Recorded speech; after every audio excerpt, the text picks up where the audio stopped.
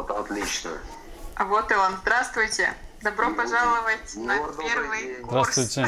Как меня слышно? Вас встречают, тут видите, какими овациями. Вот видео зажигают как-то. Так, замечательно.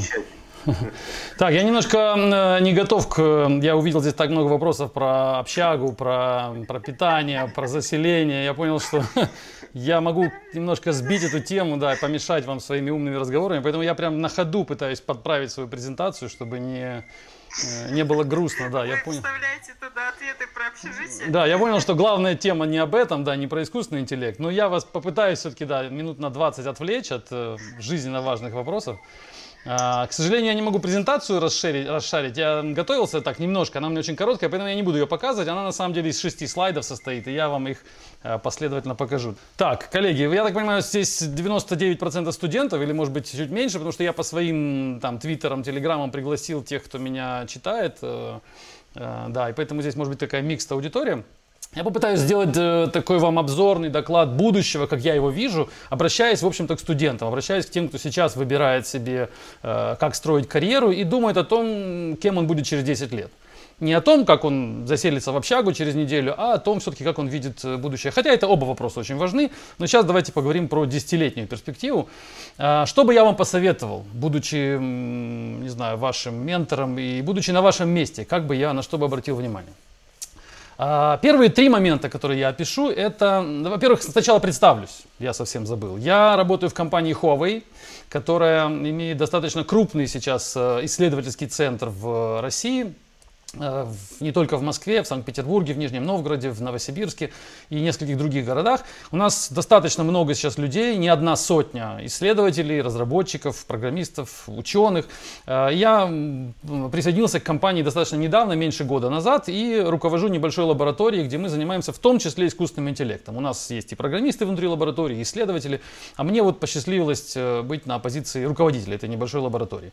До этого я много лет занимался разными направлениями внутри software engineering. Я и в Америке какое-то время прожил, и в Европе проработал, и архитектором, и консультантом, и стартапы у меня были свои. У меня достаточно большой путь, достаточно большой опыт в software engineering. И я попытаюсь сейчас этот опыт вам немножко передать в не таких небольших коротких советах. Советов на самом деле будет 3 ключевых, но они будут с деталями. Итак, переходим к делу. Значит, что я думаю сейчас отличает нашу действительность от той действительности, которая была раньше? Помимо громких слов про искусственный интеллект и про цифровую экономику, давайте предметно. Я думаю, что первое серьезное отличие современного мира software engineering, современного мира программирования в том, что в нем начинает серьезно доминировать open source. Наверняка многие из вас знают, что это такое. Если нет, то я объясню. Open source — это программы, которые пишут программисты не за деньги, а бесплатно, и раздают их всему миру тоже бесплатно. 30 лет назад, 20 лет назад это был удел энтузиастов. И удел совершенно отдельно стоящих людей, которых было супер мало, они занимались этим, потому что им это нравилось, и они никакой погоды не делали, они никому особо важны не были, хотя они создавали интересные продукты, но это были исключительные продукты, типа FreeBSD, типа Linux, типа Apache, мы знали эти продукты, но они были в меньшинстве. Сейчас, в течение нескольких последних лет буквально, я говорю о последних годах, не о десятилетиях, а вот 2, 3, 4 года назад, не более, ситуация на рынке радикально начинает меняться. Компании переориентируют себя на open source. Делают упор на то, чтобы их программисты, будучи внутри своих компаний, сидя внутри офисов, занимались разработкой открытого кода. Например, приведу пример нашей компании, в том числе Huawei. Мы тоже, создавая новые продукты, мы сейчас каждый раз рассматриваем вариант и чаще принимаем решение в пользу open source, чем против open source. То есть разрабатывая какой-то новый модуль и создавая какой-то новый продукт, мы каждый раз задаем себе вопрос, а не лучше ли сделать это в open source? И делаем мы это не просто потому, что нам нравится это слово, а потому что сейчас такой в мире тренд. Потому что большинство серьезных программных продуктов, это факт уже сейчас, мы приближаемся к этому факту, может быть мы еще не там, но мы близки к этому.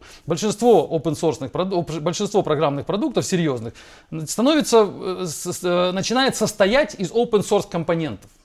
Они, может быть, еще не все целиком open source. Если вы, допустим, спросите, вот предыдущий спикер был из IBM, вы спросите, как много продуктов IBM действительно open source, их не так много. Но если вы спросите, как много компонентов open source внутри продуктов от IBM или внутри продуктов от Huawei, то вы увидите, что их процент стремительно растет. Если 20 лет назад мы брали некоторые элементы open source и вставляли их внутрь нашего софта, и миллион проверок при этом проходили и проверяли, что действительно можно использовать эти модули, то сейчас ситуация радикально изменилась. Сейчас практически все модули, все компоненты внутри коммерческих продуктов, они open source. Библиотеки, фреймворки, какие-то инструментарии, билдеры, контейнеры, все что угодно. Все это внутри open source. А потом сверху какой-то так называемый proprietary код. То есть код, который создан самой компанией. И этот процент open source составляющих, он стремительно растет. И поэтому компании начинают работать с open source. Это первый такой серьезный тренд на рынке, который вы должны учитывать и помнить об этом, что сейчас это происходит, и вы находитесь как раз в этой точке на рубеже веков, что ли. Я думаю, что через 10 лет вообще частный такой код, proprietary код, это будет рудимент, это будет редкое явление на рынке, и им будут заниматься в совсем в исключительных случаях, и далеко не всегда, а скорее как исключение. В основном все программирование будет в открытом коде, и компании будут зарабатывать не на продаже кода, а на продаже услуг своих. И поэтому, я вам чуть позже скажу, вам стоит подумать о том, а open source программисты ли вы? А умеете ли вы работать с open source? А есть ли у вас GitHub аккаунт? А знаете ли вы других open source программистов? А участвуете ли вы в каких-то комьюнити программистов open source? Есть ли вы в этом сообществе? Это первый тренд. Второй тренд, который я вижу на рынке, open source отложили, теперь подумаем о втором событии, которое мы имеем счастье наблюдать. Это, опять же, стремительный переход к распределенной удаленной работе. И это даже не дело в этой эпидемии, которая внезапно нас застигла в этом году. Это не самое главное, это не определяющее, она лишь немножко подтолкнула этот тренд. Но этот тренд формировался за последние, наверное, лет 10, может быть больше, достаточно устойчиво. Причиной перехода на удаленную работу можно назвать несколько. Я не специалист в социологии, но мне кажется, что причиной этому в первую очередь является качество интернет-связи, видеосвязи. Вот мы с вами сейчас общаемся по видеоконференции, и я думаю, качество связи никого уже не смущает. Если бы мы с вами встретились 10 лет назад, то эта видеоконференция смотрелась бы значительно хуже. И в ней бы захотело участвовать значительно меньше людей. И мы бы с значительно большим удовольствием захотели бы встретиться on-site, где-то в каком-то помещении. Сейчас, благодаря интернет-технологиям, нам легче работать удаленно. Это первое. И второе, мне кажется, что к этому подталкивает, это какая-то, появляющаяся все интенсивней. Не знаю, опять же, я не социолог, но мне кажется, что миграция людей между странами становится интенсивней. Мне кажется, что людям легче менять локации, города, страны, люди становятся свободнее в этом отношении. Если сравнить нас, может быть, не с 10-летней давностью, а с 50-летней давностью, то 50 лет назад люди жили в одном поселке, в одном городе, в одной деревне, в одной стране и проводили там всю жизнь. Очень мало бывает даже за границей. Сейчас взять даже студента первого курса и спросить, был ли он за границей, в большинстве случаев ответ будет да. Если вернуться в мое, допустим, прошлое, когда я был студентом, то взять моих всех однокурсников и спросить у них, кто из них был за границей, это был бы, может быть, один человек из группы, из 30 человек. То есть сейчас ситуация, вот эта миграция, она упростилась. Легче покупать билеты, легче летать, может быть, легче получать визы, я не знаю, многие процессы, но стало легче. The bottom line в том, что мы стали работать удаленно. Нам легче стало работать удаленно. Этот тренд очень сильно затрагивает сферу IT. Сферу, собственно, разработки софта и, в общем-то, айтишных инженеров, нас с вами. Нам легче, а мы же не производим ничего руками. Все, что мы делаем, это нам исходит из нашей клавиатуры, нашего лэптопа, это все, что нам нужно. И, соответственно, нам работать удаленно стало, нам просто выгоднее, интереснее работать удаленно. Безусловно, мы по-прежнему еще привыкли сидеть в офисе, общаться в офисе и коммуницировать как живые существа, социальные, человек, существо социальное. И мы привыкли общаться, в общем-то, социально, face-to-face. Но это тоже уходит в прошлое постепенно. Все больше и больше людей говорит, мы не хотим видеть вообще офис, мы хотим работать удаленно. То есть второй тренд это remote work, удаленная работа, которая повсеместна. Что происходит на рынке? И, наконец, третий тренд на рынке IT, который я вижу, наблюдаю как программист, как айтишник, это возрастающая сложность продуктов, которые мы разрабатываем. Мы 20 лет назад программист, даже 30 лет назад возьмите, когда, ну, очень давно, там 20-30 лет назад, когда программист, взять программиста и спросить у него, то есть взять программиста и спросить у него, как много он знает о программировании, большинство из людей знали все о программировании. Языков программирования основных было несколько, платформ, на которых мы программировали, процессорные платформы, хардвер-платформы, тоже было несколько. Знание небольшого количества инструментария достаточно было для того, чтобы сказать, что я знаю о программировании практически все. То есть я специалист во всем, я понимаю, как устроен компьютер от А до Я. Я знаю, как он работает и на уровне процессора, я знаю, как он программируется, я знаю, ну, очень много я знаю. При этом все это умещается в одной моей голове, и все это можно было изучить за там, 5-летний курс, ну, за 5 лет. Не обязательно это учить за школьной партой, за студенческой скамьей, но можно было это изучить за разумный отрезок времени. Сейчас это невозможно. Сейчас взять одну из узких областей программирования, и там открывается целый отдельный блок науки или целая отдельная сфера программирования, которую нужно изучать и изучать. И поэтому сейчас специалистов, которые бы назвали себя программисты широкого профиля, они не ценятся совершенно, они никому не нужны, потому что это значит, что они знают все и не знают ничего. Сейчас ценятся программисты, например, на Java, и то более того, программист на Java это тоже слишком широкий профиль сейчас. Программист на Java мало сказать, нужно сказать, я программист на Java со специальностью на этот специфический фреймворк. Я знаю именно этот инструментарий, который делает именно это. Например, я умею с базами данных работать через Java. Вот этот узкий фокус, он обеспечивает возможность заявить на рынке, что я специалист, ну, достаточно высокого класса. Если я просто скажу, что я программист, это означает, что я ни в чем не специализируюсь. То есть сложность настолько возросла и в ширину так выросла вся наша индустрия, что что появилось огромное количество вот этих ниш, в которых можно себя применить и нужно себя применить. Вот, это третий тренд. Вот такие три ситуации, что ли, три тренда, которые я вижу. А теперь, собственно, мои советы. То есть, что мы можем, как студенты, что мы можем, глядя на эту картину, что бы я посоветовал вам, на что обратить внимание и, в общем-то, следующие годы, которые вы проведете в институте, с чем работать. Помимо того, что вы, безусловно, имеет смысл получать базовое образование, фундаментальное, это ни в коем случае никто не отменял, но обратите внимание на мои следующие три совета. Совет номер один, конечно же, это старайтесь выбрать свою нишу в программировании. Ну, это вот из предыдущего тезиса о том, что комплексити растет. Старайтесь выбрать свою нишу в программировании и в этой нише себя углублять, свои знания углублять. То есть не прыгайте от специальности к специальности. Не занимайтесь сначала базами данных, потом искусственным интеллектом, а потом, компиляторами. Таким образом, вы только будете терять время, вам будет казаться, может быть, что вы как бы расширяете свой кругозор и будете знать разные вещи, что, наверное, в общем-то неплохо, но надо понимать, что это расширение кругозора, нужно его сильно лимитировать и все-таки главный фокус делать на какой-то одной нише и становиться специалистом в чем-то одном. Чем раньше вы выберете эту нишу, тем легче вам будет. Я лично в своей карьере знаю, что я выбрал эту нишу слишком поздно и потерял достаточно много времени. В те времена это было проще, потому что комплексити была не такая высокая, и поэтому можно было знать и базы данных, и компиляторы немножко, и немножко веб-приложения, и немножко мобильные приложения. Но сейчас я понимаю, что надо было действовать иначе, нужно было побыстрее сфокусироваться на чем-то одном. Поэтому я вам рекомендую из всего многообразия специальностей внутри IT выбрать как можно быстрее что-то свое и на нем сфокусироваться. И не важно, что это будет на самом деле, потому что хорошим специалистом быть ценно в любой области. Вы можете прекрасно печь пирожки и быть Макдональдсом, а можете быть прекрасным специалистом в базах данных и тоже создать свою какую-то базу данных, например, в будущем. То есть не важно, что вы выберете конкретно, главное, чтобы вы пошли вглубь, а не распыляли себя по разным направлениям. Вот такой первый мой совет. Второй мой совет – это обратите внимание на так называемые soft skills.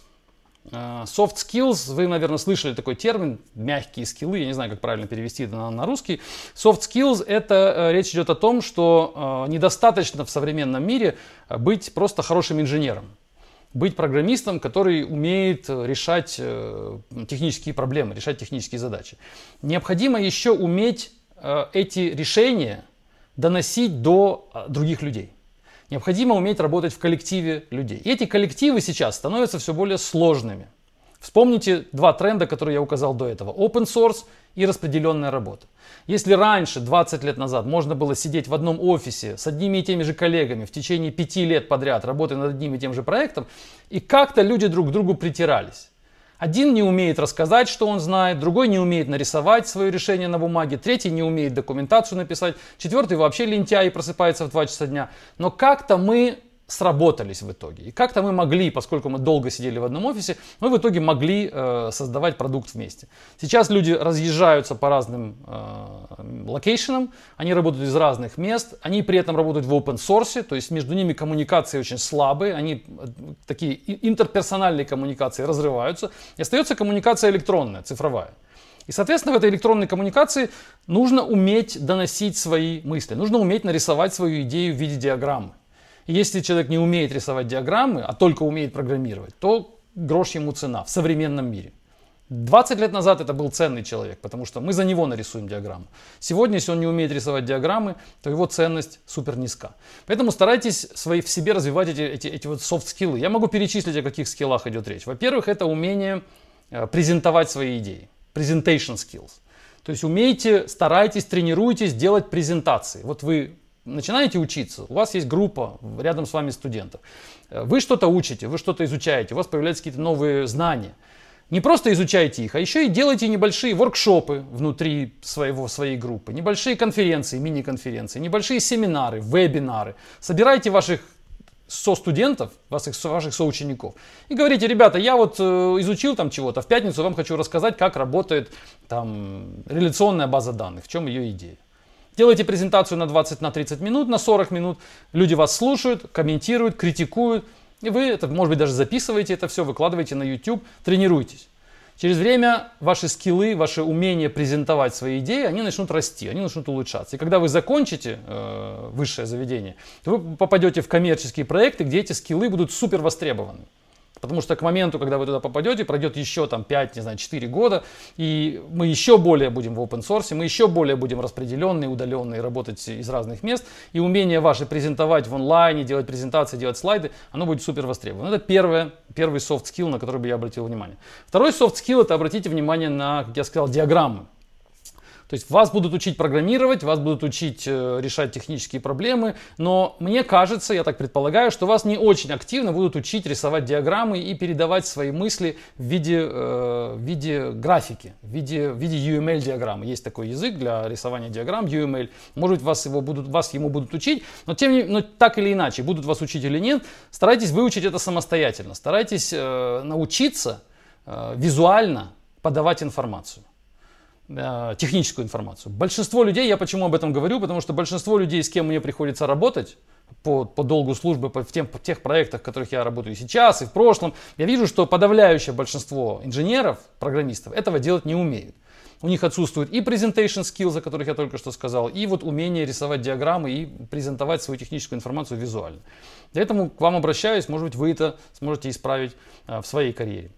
Это второй скилл. Может быть, третий скилл, soft skill, который бы я выделил, который важный, это умение коммуницировать в цифровом формате. Поскольку мы в open source, поскольку мы работаем удаленно, то большинство сейчас цифровых коммуникаций в рамках разработки продукта проходит через так называемые тикет-системы. Когда создается, вот как, допустим, вы пишете в поддержку какую-то, например, вы купили себе сандалии, и они не были доставлены, и вы пишете в поддержку, вы создаете тикет, у этого тикета номер, вы пишете: мне не доставили продукт, я его жду, вам отвечает оператор, и у вас идет цифровая коммуникация. Точно так же, как у вас коммуникации в WhatsApp, в Telegram, с друзьями вы общаетесь. Но когда такая же коммуникация идет в софтверном проекте, она имеет свои требования к оформлению этих сообщений. Люди, которые работают в проекте, они имеют свои ожидания относительно того, как вы будете с ними общаться. И большинство людей, опять же по опыту говорю, большинство программистов не умеют это делать.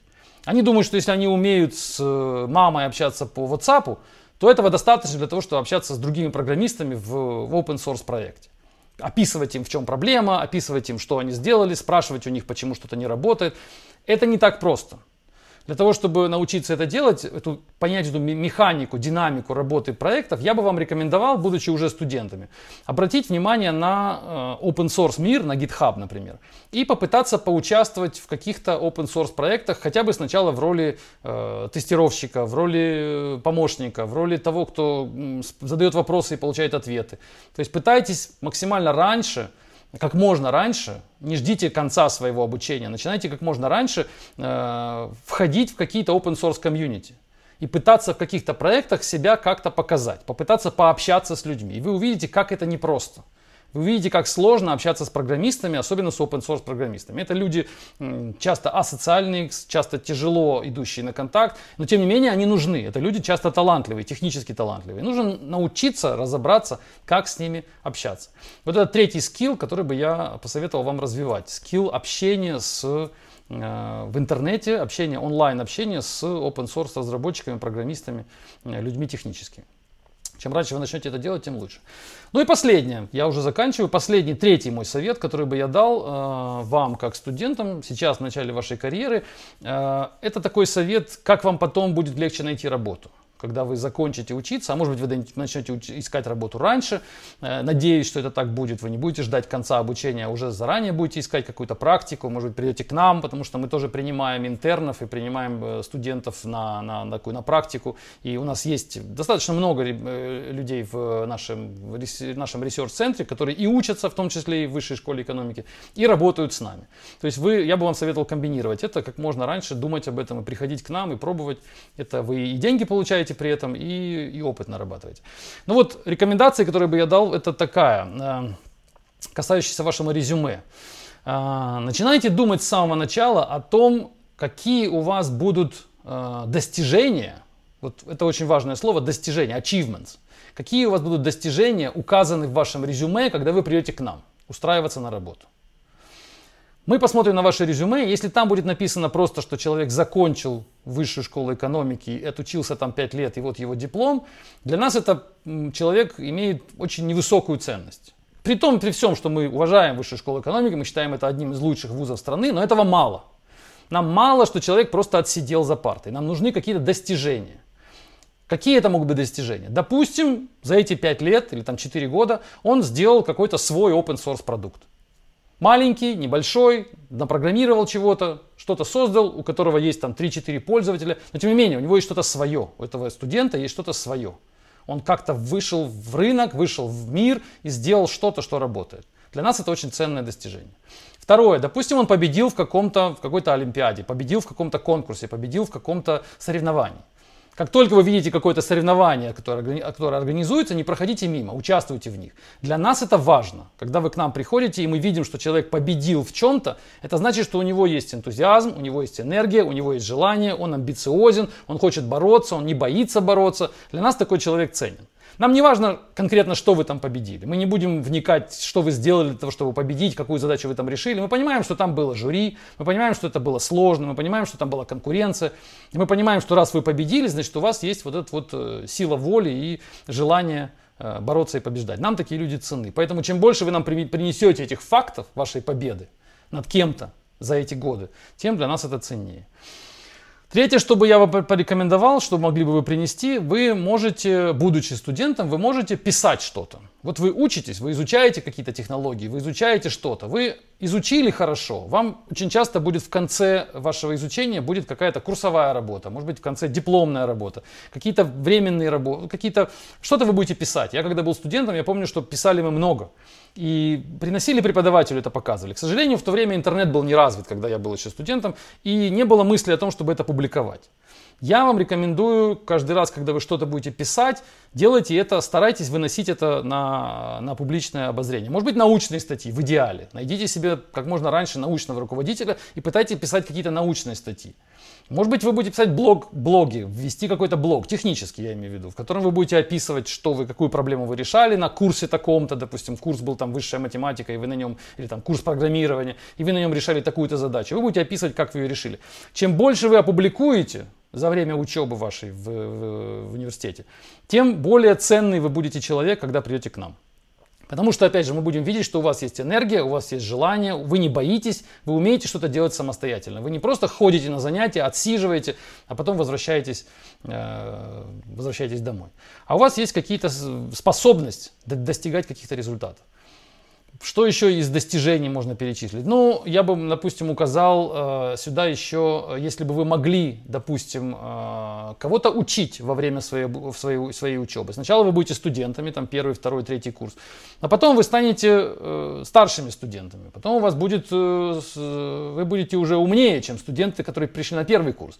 И вы можете читать какие-то лекции, я думаю, что это возможно. По крайней мере, я так делал, когда учился. Вы можете договориться там с кафедрой, делать какие-то факультативные лекции по темам, которые не покрыты программой. Допустим, программа описывает так описывает базы данных. А вы знаете, что существуют еще какие-то альтернативные решения с базами данных. Вы это решение изучили и приходите на кафедру и говорите: я хотел бы там после занятий там, в 4 часа вечера в такой-то аудитории, в пустой, провести вот такую факультативную такую лекцию. К вам придет там 5-10 человек. Но тем не менее, вы прочитаете им лекцию, вы им чему-то их научите, и вам это ляжет в зачет, вам это ляжет в ваше портфолио. Это было достижение. Это то, на что мы обратим внимание, когда вы придете к нам. То есть вы кого-то учили. Значит, у вас есть знания, которые вы не боитесь сформулировать и донести до других студентов. Можно, наверное, еще много придумать вот этих вот achievements, достижений, которые вы можете получить, но я вам рекомендую понимать, что в ваше резюме должны лечь какие-то факты. Помимо того, что отучился в университете столько-то лет, это важный факт, но этого мало для того, чтобы быть выдающимся и интересным программистом, которого бы с руками оторвал, например, Huawei. Вам нужны какие-то достижения более четко выделяющие вас из общей массы студентов.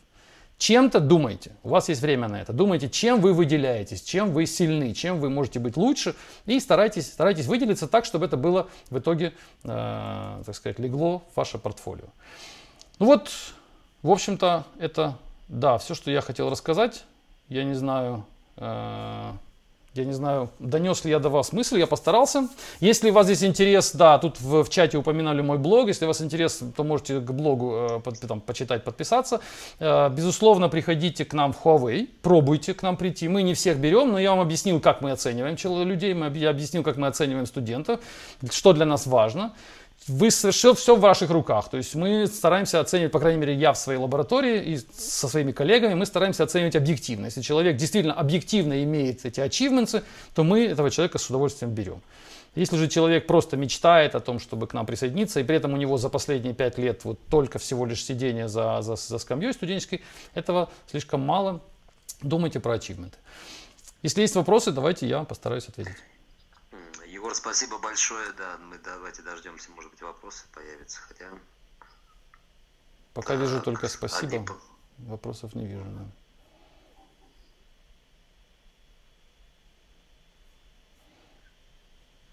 Да. Наверное, вопросы про общагу должны мы ждать снова. А вот вопрос, да, про... Перспективные языки программирования. Да, какие сейчас перспективные языки программирования? Я думаю, что...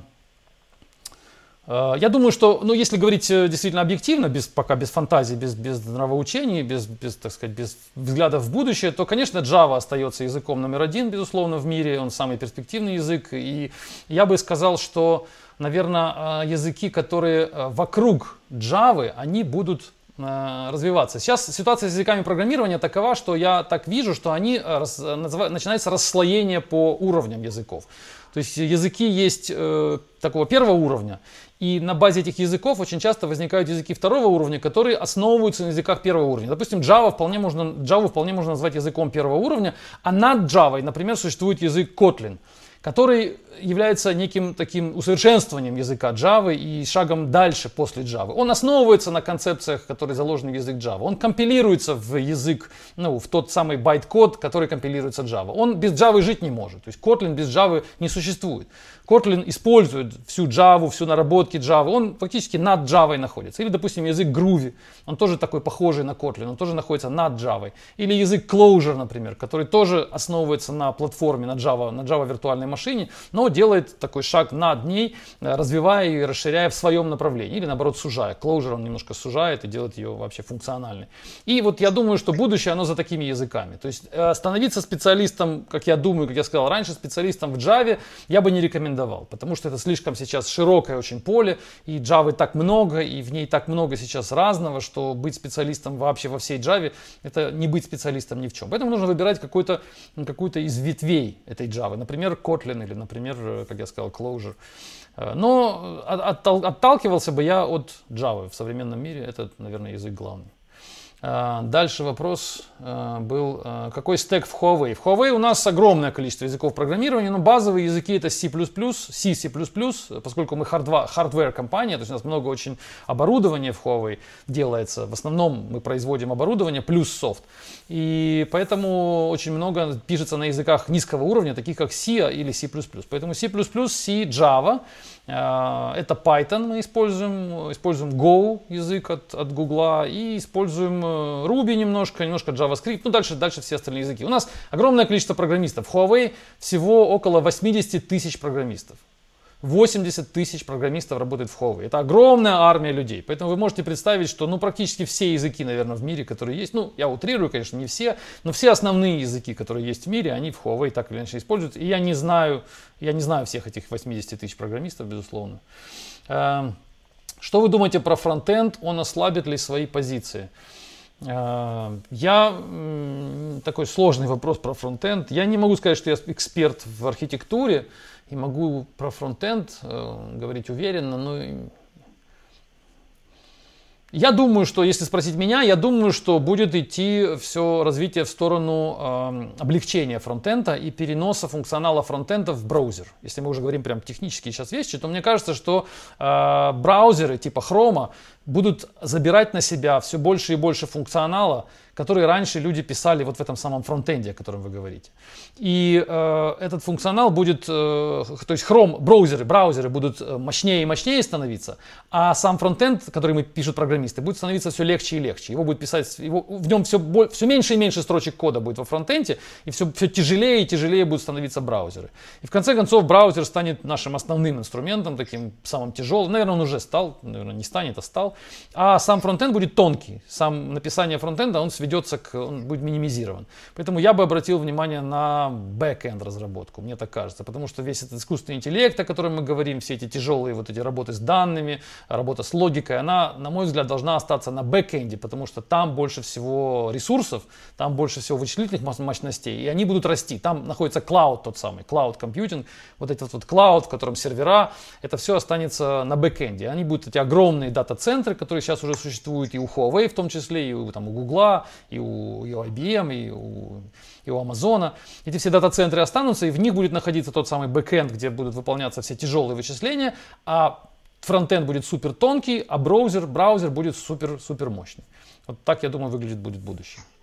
Что я думаю о Python? О Python я думаю, что это интересный язык, безусловно, но если сравнивать Python и Java для студентов, для изучения, то я бы взял Java, потому что Python создавался на мой взгляд, с меньшим упором на красоту языка и на его следованию каким-то принципам. Java тоже особо не следует каким-то принципам, но тем не менее, Java очень близка к какой-то идее объектно-ориентированного программирования.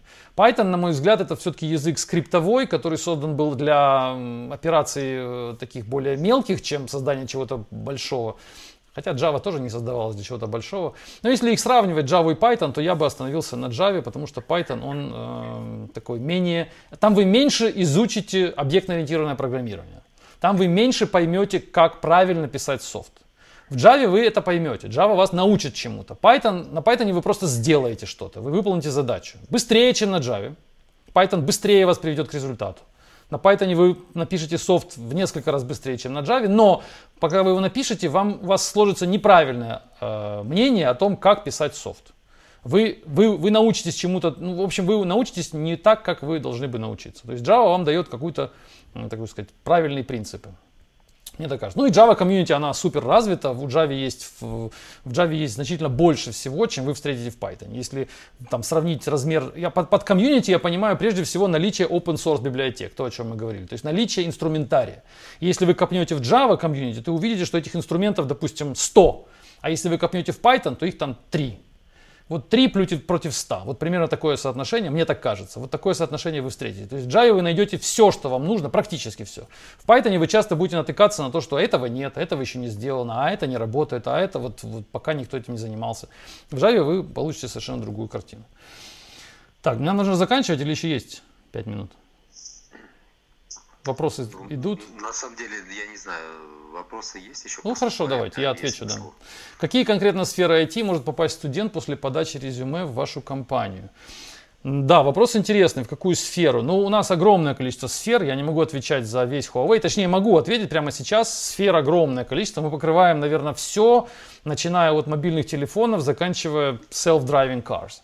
То есть мы делаем вообще на широкой, я не знаю про карзы, там я не сталкиваюсь с этим, но я уверен, что мы как Huawei, мы способны, наш размер такой, что мы способны покрыть и собираемся покрыть, и предполагаем, что мы должны покрывать, будучи такой большой технологической компанией, то мы покрываем все сферы. Поэтому мне кажется, что важно вам попасть к нам, а дальше показать себя хорошо, а дальше вам дадут выбор.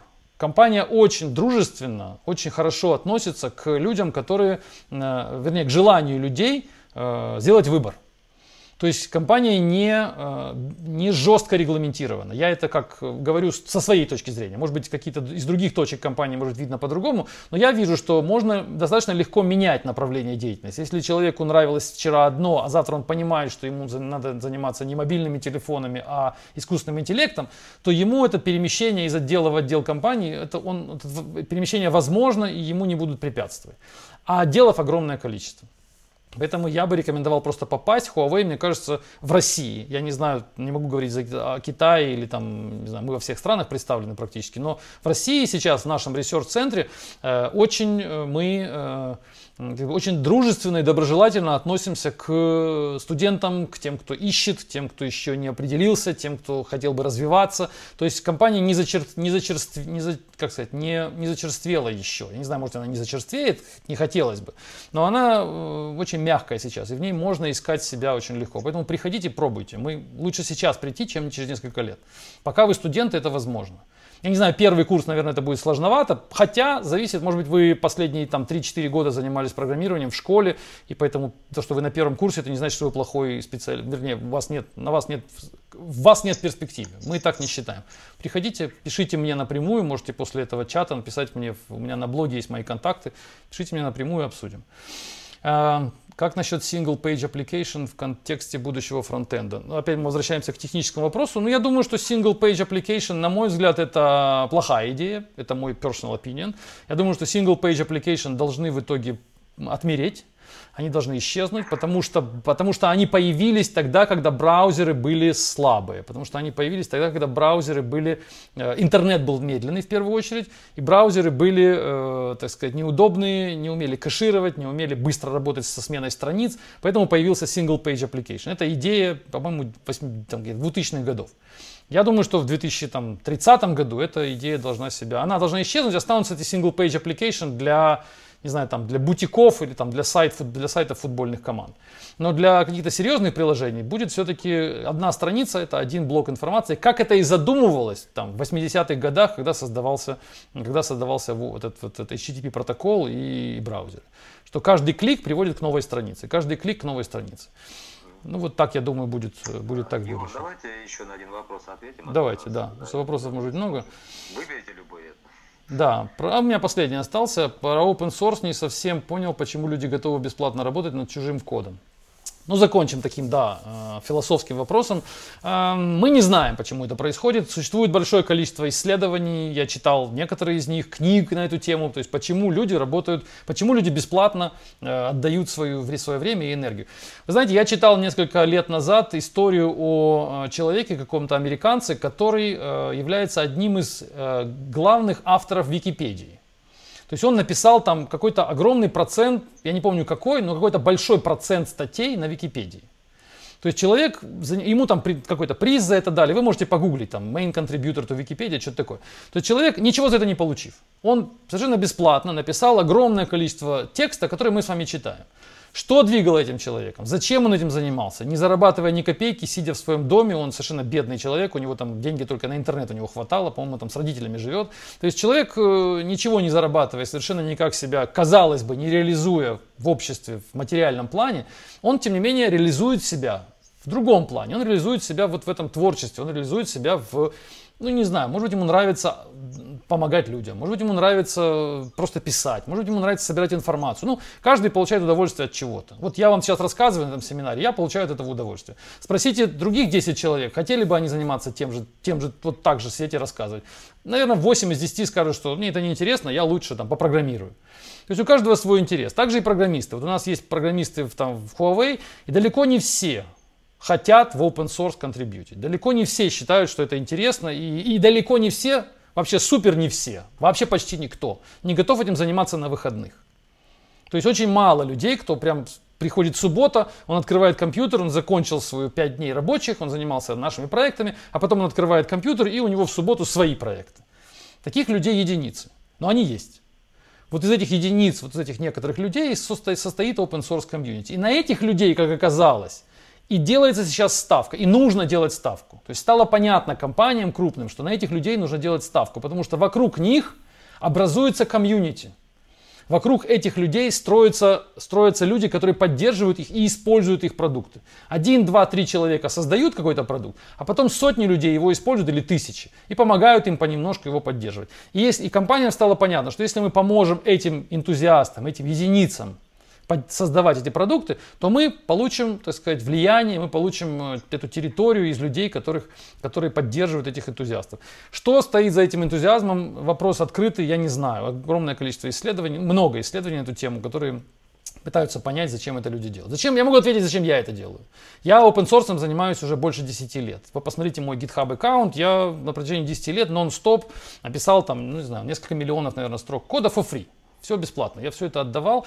Я это делал, потому что мне казалось, и я думаю, что я не проиграл в этом ожидании, что если я буду писать код открытый, то я таким образом помогу самому себе. Вполне эгоистичное ожидание, что я помогу самому себе привлечь к себе внимание, сделать такой маркетинг своих идей, своих продуктов, своих концепций. Значительно проще, чем если я буду писать код закрытый, а потом пытаться его продать.